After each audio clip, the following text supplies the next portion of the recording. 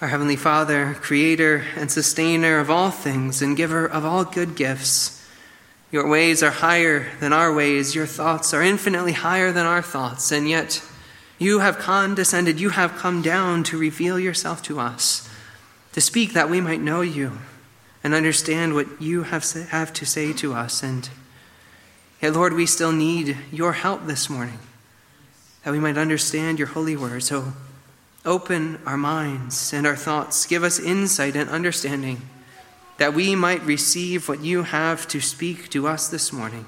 For this we pray in the name of Jesus Christ our Lord. Amen.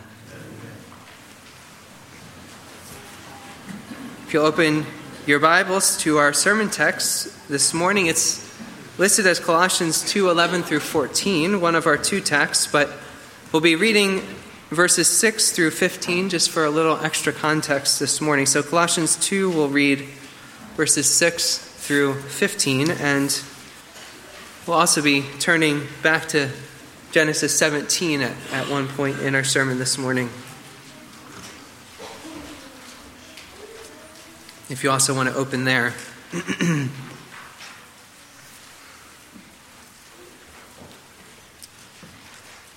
So Colossians 2, beginning in verse 6, hear now, this is the holy, infallible Word of God.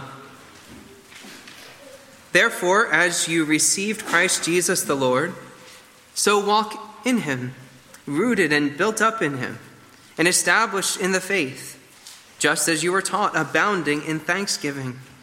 See to it that no one takes you captive by philosophy and empty deceit, according to human tradition, according to the elemental spirits of the world, and not according to Christ. For in him the whole fullness of deity dwells bodily, and you have been filled in him, who is the head of all rule and authority. In him also you were circumcised, with the circumcision made without hands, by putting off the body of the flesh by the circumcision of Christ, having been buried with him in baptism, in which you were also raised with him through faith in the powerful working of God, who raised him from the dead. And you who were dead in your trespasses and the uncircumcision of your flesh, God made alive together with him, having forgiven us all our trespasses, by canceling the record of debt that stood against us with its legal demands. This he set aside, nailing it to the cross. He disarmed the rulers and authorities and put them to open shame by triumphing over them in him. Amen. This morning we have the great joy of witnessing a baptism. And we'll use this as an opportunity to look at the scriptures to grow in our understanding of the meaning, the significance of baptism. What are you seeing when you witness a baptism? What is the Lord teaching you? What should you walk away with? How should you respond? Because the sacrament of baptism points you to Christ in the gospel, there is always a greater depth here. You can always deepen in your understanding. Now, every time we have a baptism here at Church of the Covenant, whether I preach a full baptism sermon or not, I always read our baptism statement, which summarizes what the scriptures teach concerning baptism. This morning's sermon will basically seek to unpack the first paragraph in our baptism statement, which reads like this. Baptism is a sign and seal that those baptized are included into the visible church. By circumcision in the old and now by baptism in the new covenant, the person is separated from the world by being brought into the Abrahamic covenant, and through the gospel becomes an heir together with Israel, members together of one body, and sharers together in the promise in Christ Jesus. Now, the way we'll go about unpacking this statement is by first looking at the Abrahamic covenant and its sign and seal, which is circumcision. And then we'll look at how, with the coming of Christ, he is circumcised for us, and we are circumcised in him. And so the bloody sign of circumcision is done away with and replaced with a new sign, a new seal following Christ's crucifixion with water baptism. So our main text will be in Genesis. We'll start in Genesis 12, 15, and then 17 in particular, and then we'll look in the New Testament at Colossians 2 and a few others.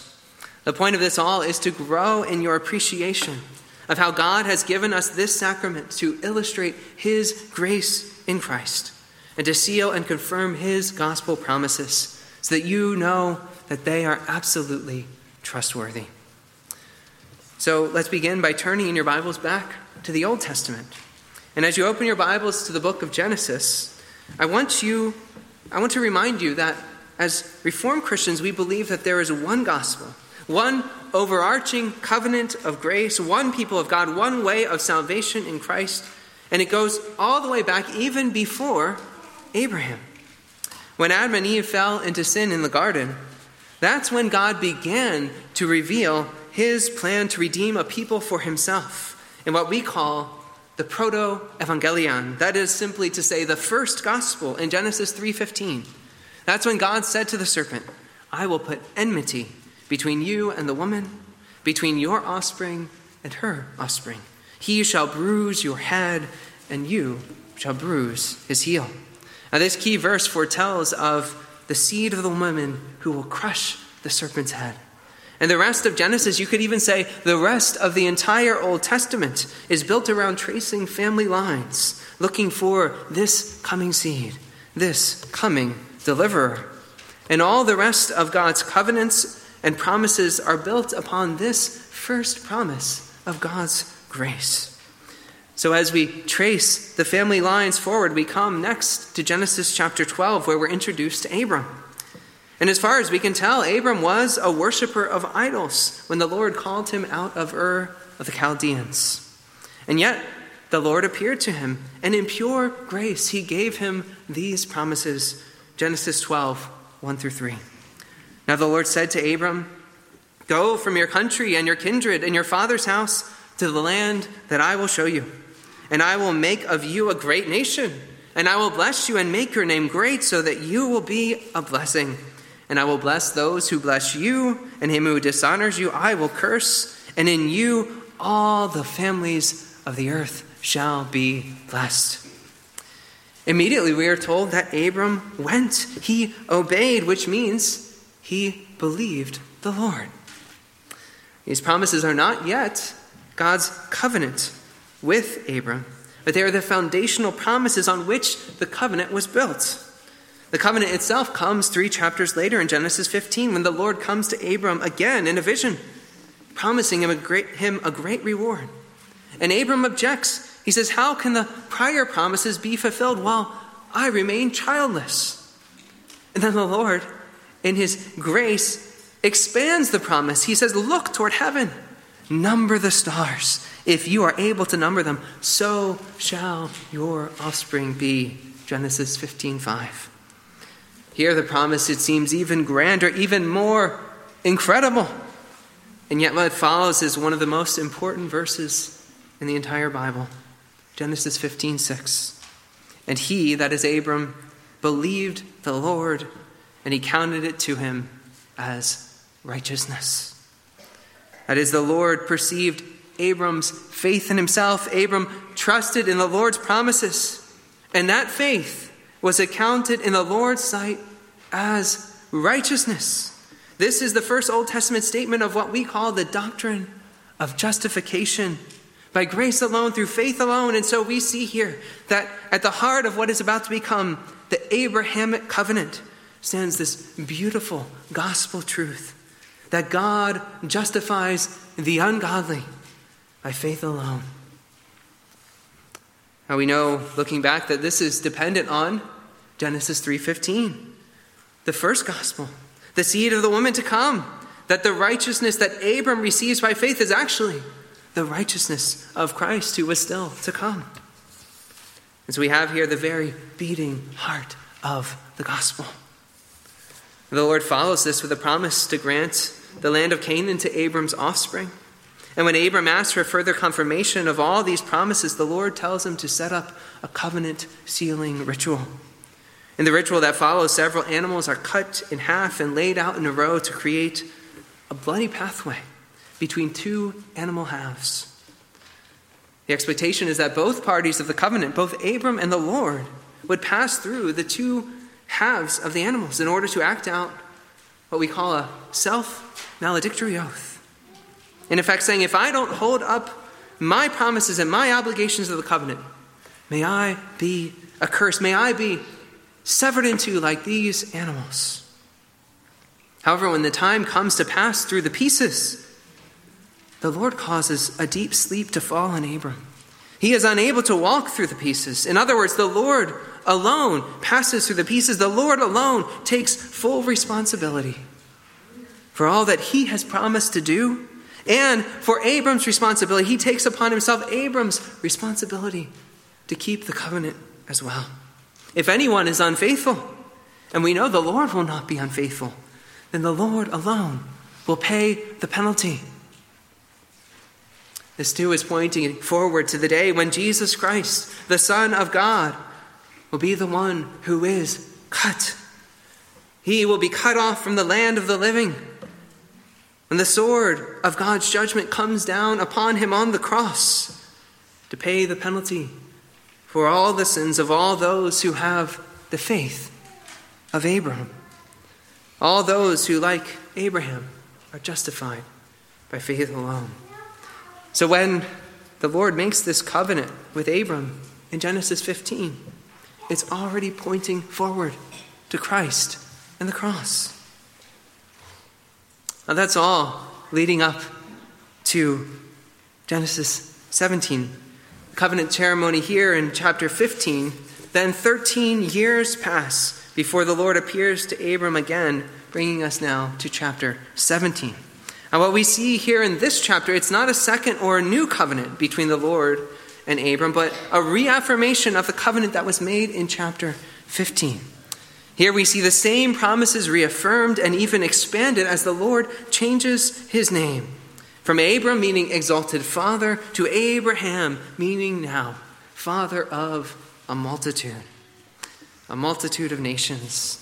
Now, from the very beginning, all the way back in chapter 12, the Lord had spoken of Abraham and his offspring, but here now there is a particular emphasis on the coming generations, as you see in chapter 17, verse 7. And I will establish my covenant between me and you and your offspring after you, throughout their generations, for an everlasting covenant, to be God to you and to your offspring after you. But the main thing that's new here in chapter 17 is the sign of the covenant, circumcision. Just as the Lord said that his covenant promises were for Abraham and his offspring, so also the covenant sign is applied to Abraham and his offspring. Verse 10, this is my covenant which you shall keep between me and you and your offspring after you.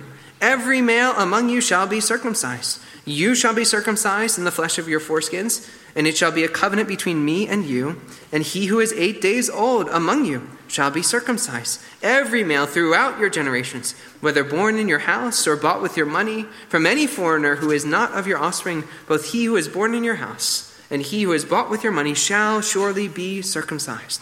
So shall my covenant be in your flesh, an everlasting covenant. We also see in these verses that this is not merely a sign of physical descent from Abraham, as it includes foreigners, it includes servants, anyone in Abraham's household, and by implication in future households in Israel.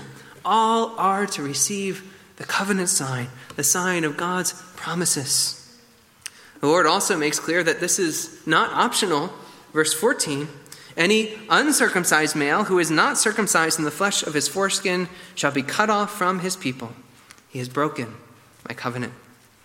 From this, we get the clear idea that circumcision is a mark of inclusion into God's covenant people, his Old Testament church. To have this mark is a sign of inclusion into God's promises. To lack this mark, on the other hand, was to be cut off from the people of God. So then what exactly does it mean to say that circumcision is a sign of the Abrahamic covenant? You could say that a sign has two parts. It both illustrates something and it points you towards that thing.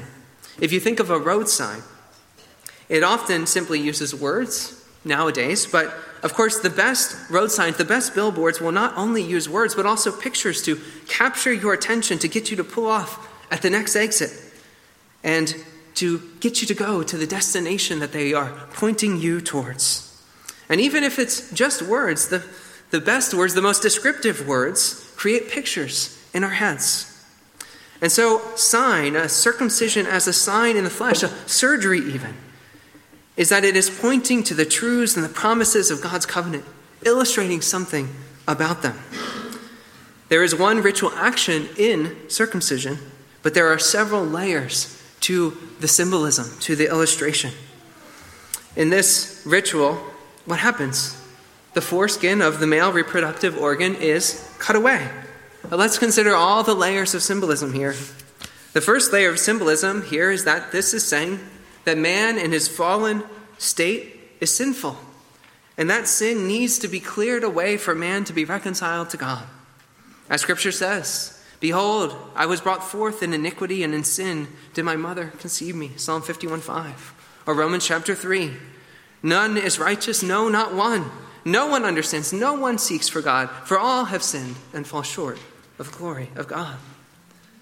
But by cutting away that flesh, a second layer of symbolism is pointing to the fact that God will wash away that sin by faith in him, just as Abraham believed God and it was counted to him as righteousness.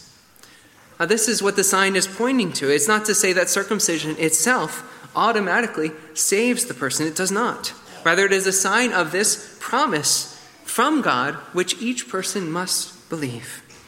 Now, in Abraham's case, Paul writes, he received the sign of circumcision as a seal of the righteousness that he had by faith while he was still uncircumcised. Romans 4:11. In other words, he was circumcised after he believed and was justified. But for many of the believing saints in the Old Testament, they would be circumcised as infants on the 8th day, and then they would later put their faith in the Lord, fulfilling that which circumcision pointed them to. I can only say many, not all, or even almost all, because we know that circumcision wasn't practiced 100% of the time in Israel's history. And of course, only the males were circumcised. But the point is, the sign points you to the promise. It calls you to believe and to receive the Lord's righteousness by faith. Now, it's not enough to simply have your sins forgiven and then go on living in sin, what we would call to be justified and not sanctified. Back in verse 1 of chapter 17, the Lord said to Abraham, "I am God Almighty, walk before me and be blameless." And so a third layer of the symbolism here is that outward physical circumcision points to what Scripture calls the circumcision of the heart. A heart that is transformed to walk in God's ways. God calls his people to this in Deuteronomy 10:16. "Circumcise therefore the foreskin of your heart and be no longer stubborn." He calls his people to obedience. And of course, heart change is ultimately something the Lord himself must work within his people. And he does promise to do this. Deuteronomy 30, verse 6. "And the Lord your God will circumcise your heart and the heart of your offspring, so that you will love the Lord your God with all your heart and with all your soul, that you may live." Now again, this change of heart, it's also something that not everyone who receives the external, the physical sign will receive from the Lord. It's a gracious working of the Holy Spirit. We know that Abraham's son Ishmael is physically circumcised. We saw that when we read the whole of Genesis 17. But he is not chosen by God. He is not transformed by God. Rather, it is his other son Isaac who is chosen. And so Paul writes in Romans 2, 28 through 29, "For no one is a Jew who is merely one outwardly, nor is circumcision outward and physical. But a Jew is one inwardly, and circumcision is a matter of the heart, by the Spirit, not by the letter. His praise is not from man, but from God." And so we see that this physical sign is pointing to the spiritual realities and the promises of God's covenant made with Abraham and his offspring. That one must embrace these realities by faith. There's one final layer to the symbolism of circumcision that I want to highlight here. In applying this mark of the covenant to Abraham, his household, and his offspring, a distinction is made between them and all the other peoples of the earth. They are set apart from the world and devoted to the Lord, marked as his holy people. Of all the peoples of the earth, they are blessed to receive his promises. And so to summarize, we have 4 layers of symbolism in the sign of circumcision. It symbolizes first man's sinful estate. Second, how the Lord washes that sin away through faith in him. Third, how he grants the new circumcised heart. And fourth, sets his people apart as holy to himself. As we come to the New Testament and the sacrament of baptism, we'll see these same layers of symbolism again. So the Lord makes his covenant with Abraham, and his offspring, he gives them the sign of the covenant, circumcision. And the sacrament, it continued to be practiced among God's covenant people until many, many generations later, the long-awaited seed of the woman came. Jesus Christ, the Son of God, was born of a virgin. He was circumcised according to the customs of his people, but he underwent a greater circumcision on the cross, when, though he himself was sinless, he bore the wrath of God for the sins of his people. He was that sinless substitute. He was cut off. His blood was shed so that all who put their faith in Christ would have their sins forgiven and receive the gift of his righteousness and eternal life. Now, just before he went to the cross, he said to his disciples that he was going to the cross and he would institute a new covenant in his blood.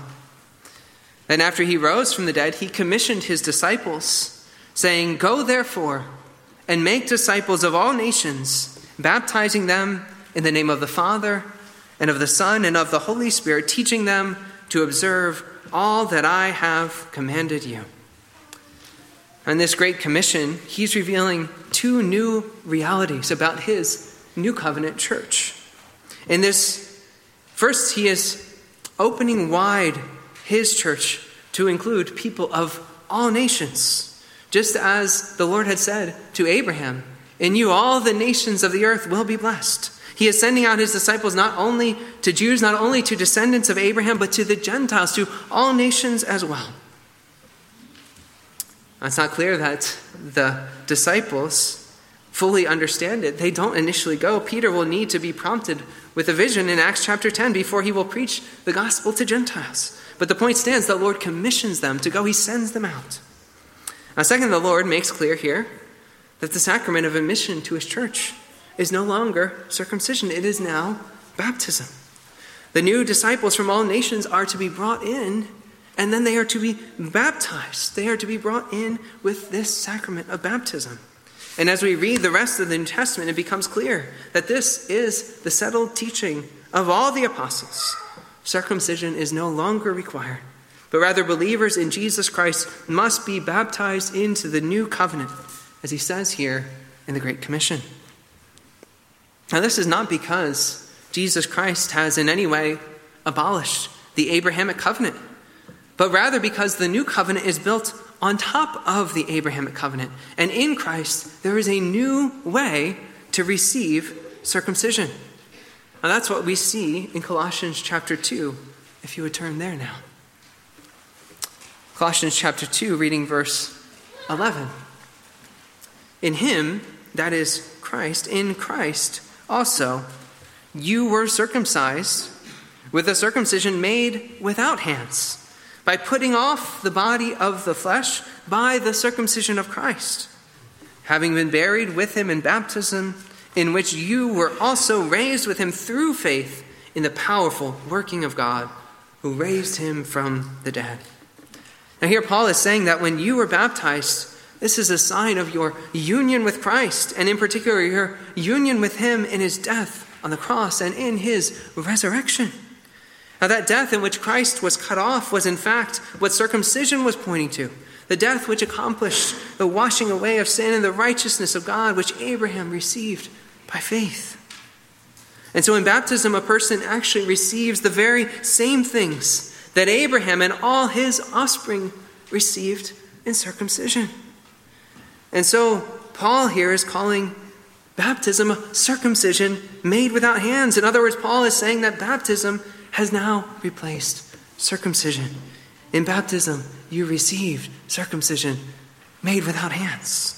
And that's why Paul can write in Philippians 3:3, "For we are the circumcision who worship by the Spirit of God and glory in Christ Jesus and put no confidence in the flesh."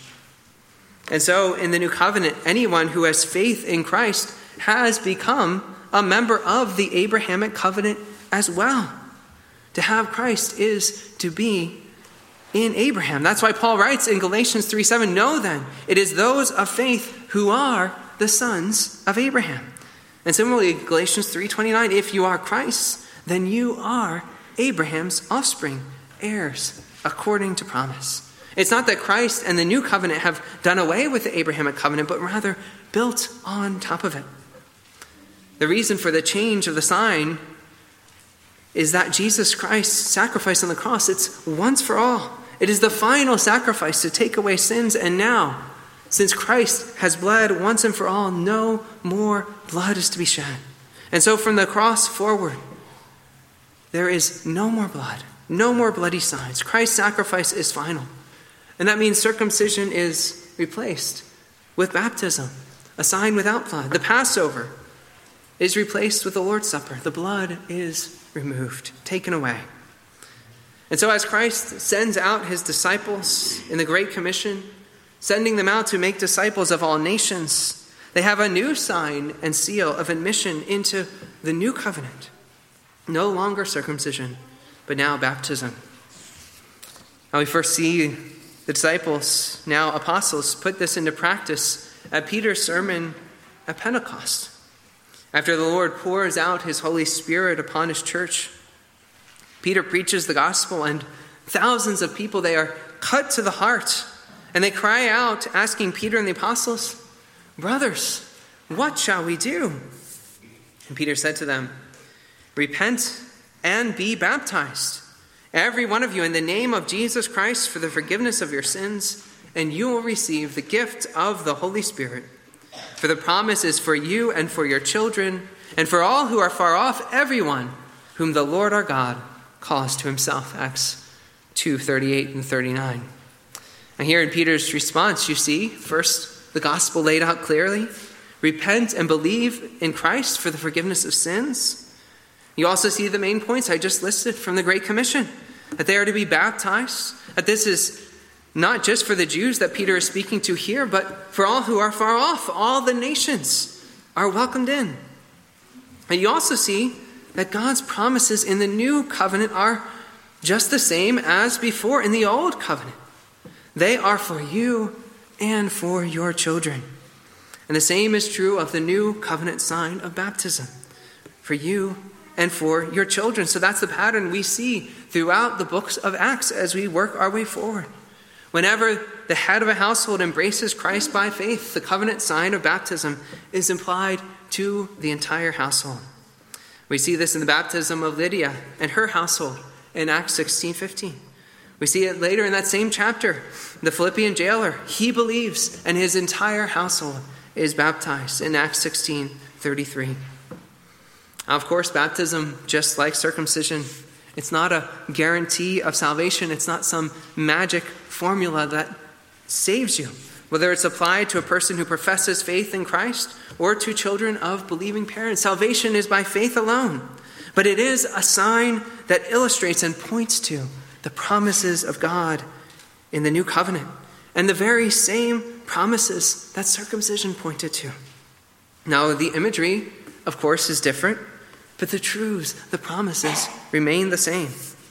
Let's consider briefly here the imagery of baptism. It's a ritual washing with water. And so first of all, it points to the fact that we are sinners who need the filth of our sins to be washed away. But of course, secondly, it points to the good news that Christ promises to wash all our sins away for those who put their trust in him. Acts 22:16. And now, why do you wait? Rise and be baptized and wash your sins away, calling on his name.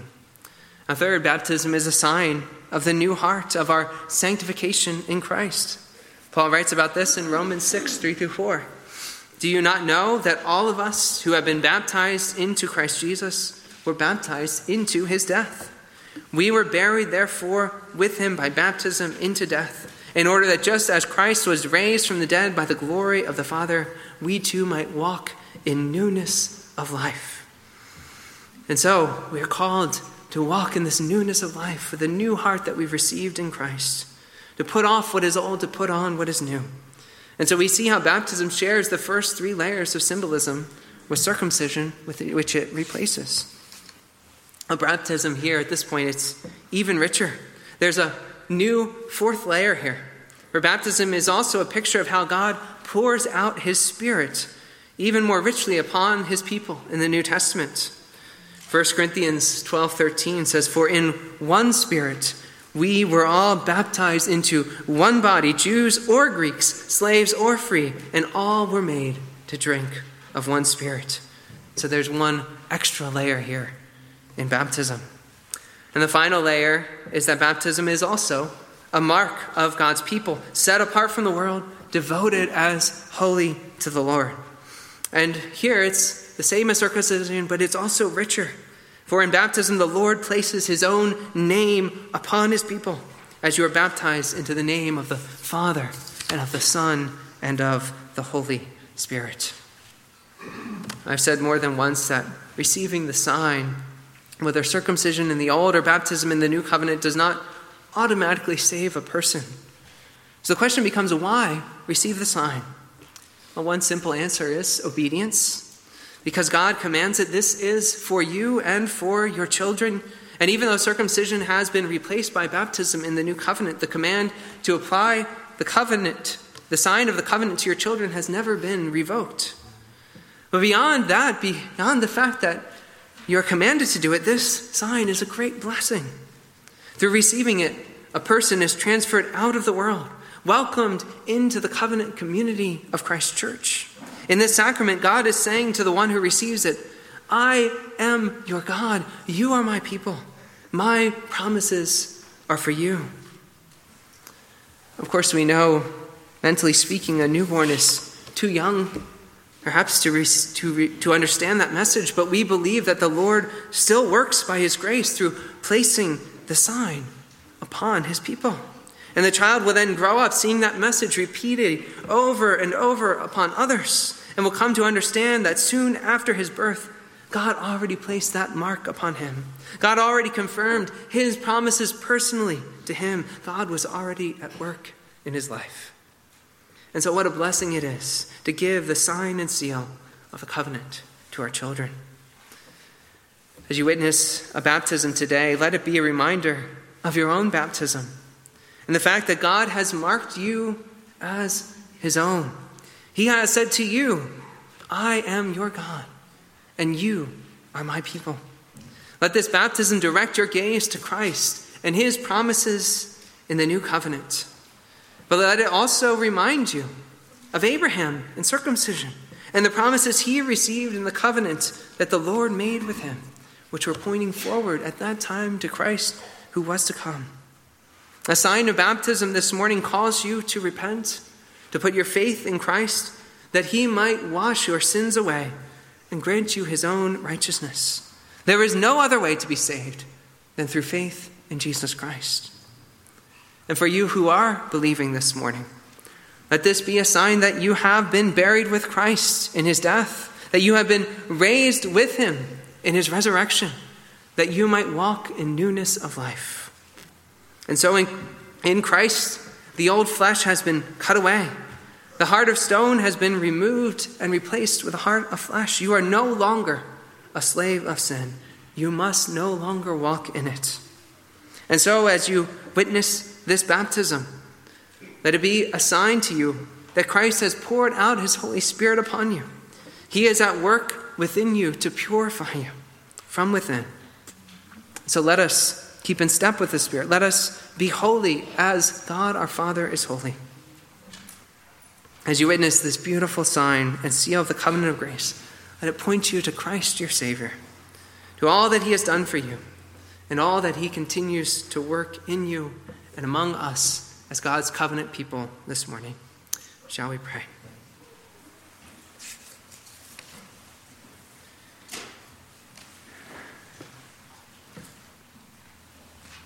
Our great God and Heavenly Father, we thank you for your covenant promises from the time of Abraham, thousands of years ago, through the coming of Christ, and even down to us this day, that you have always been faithful.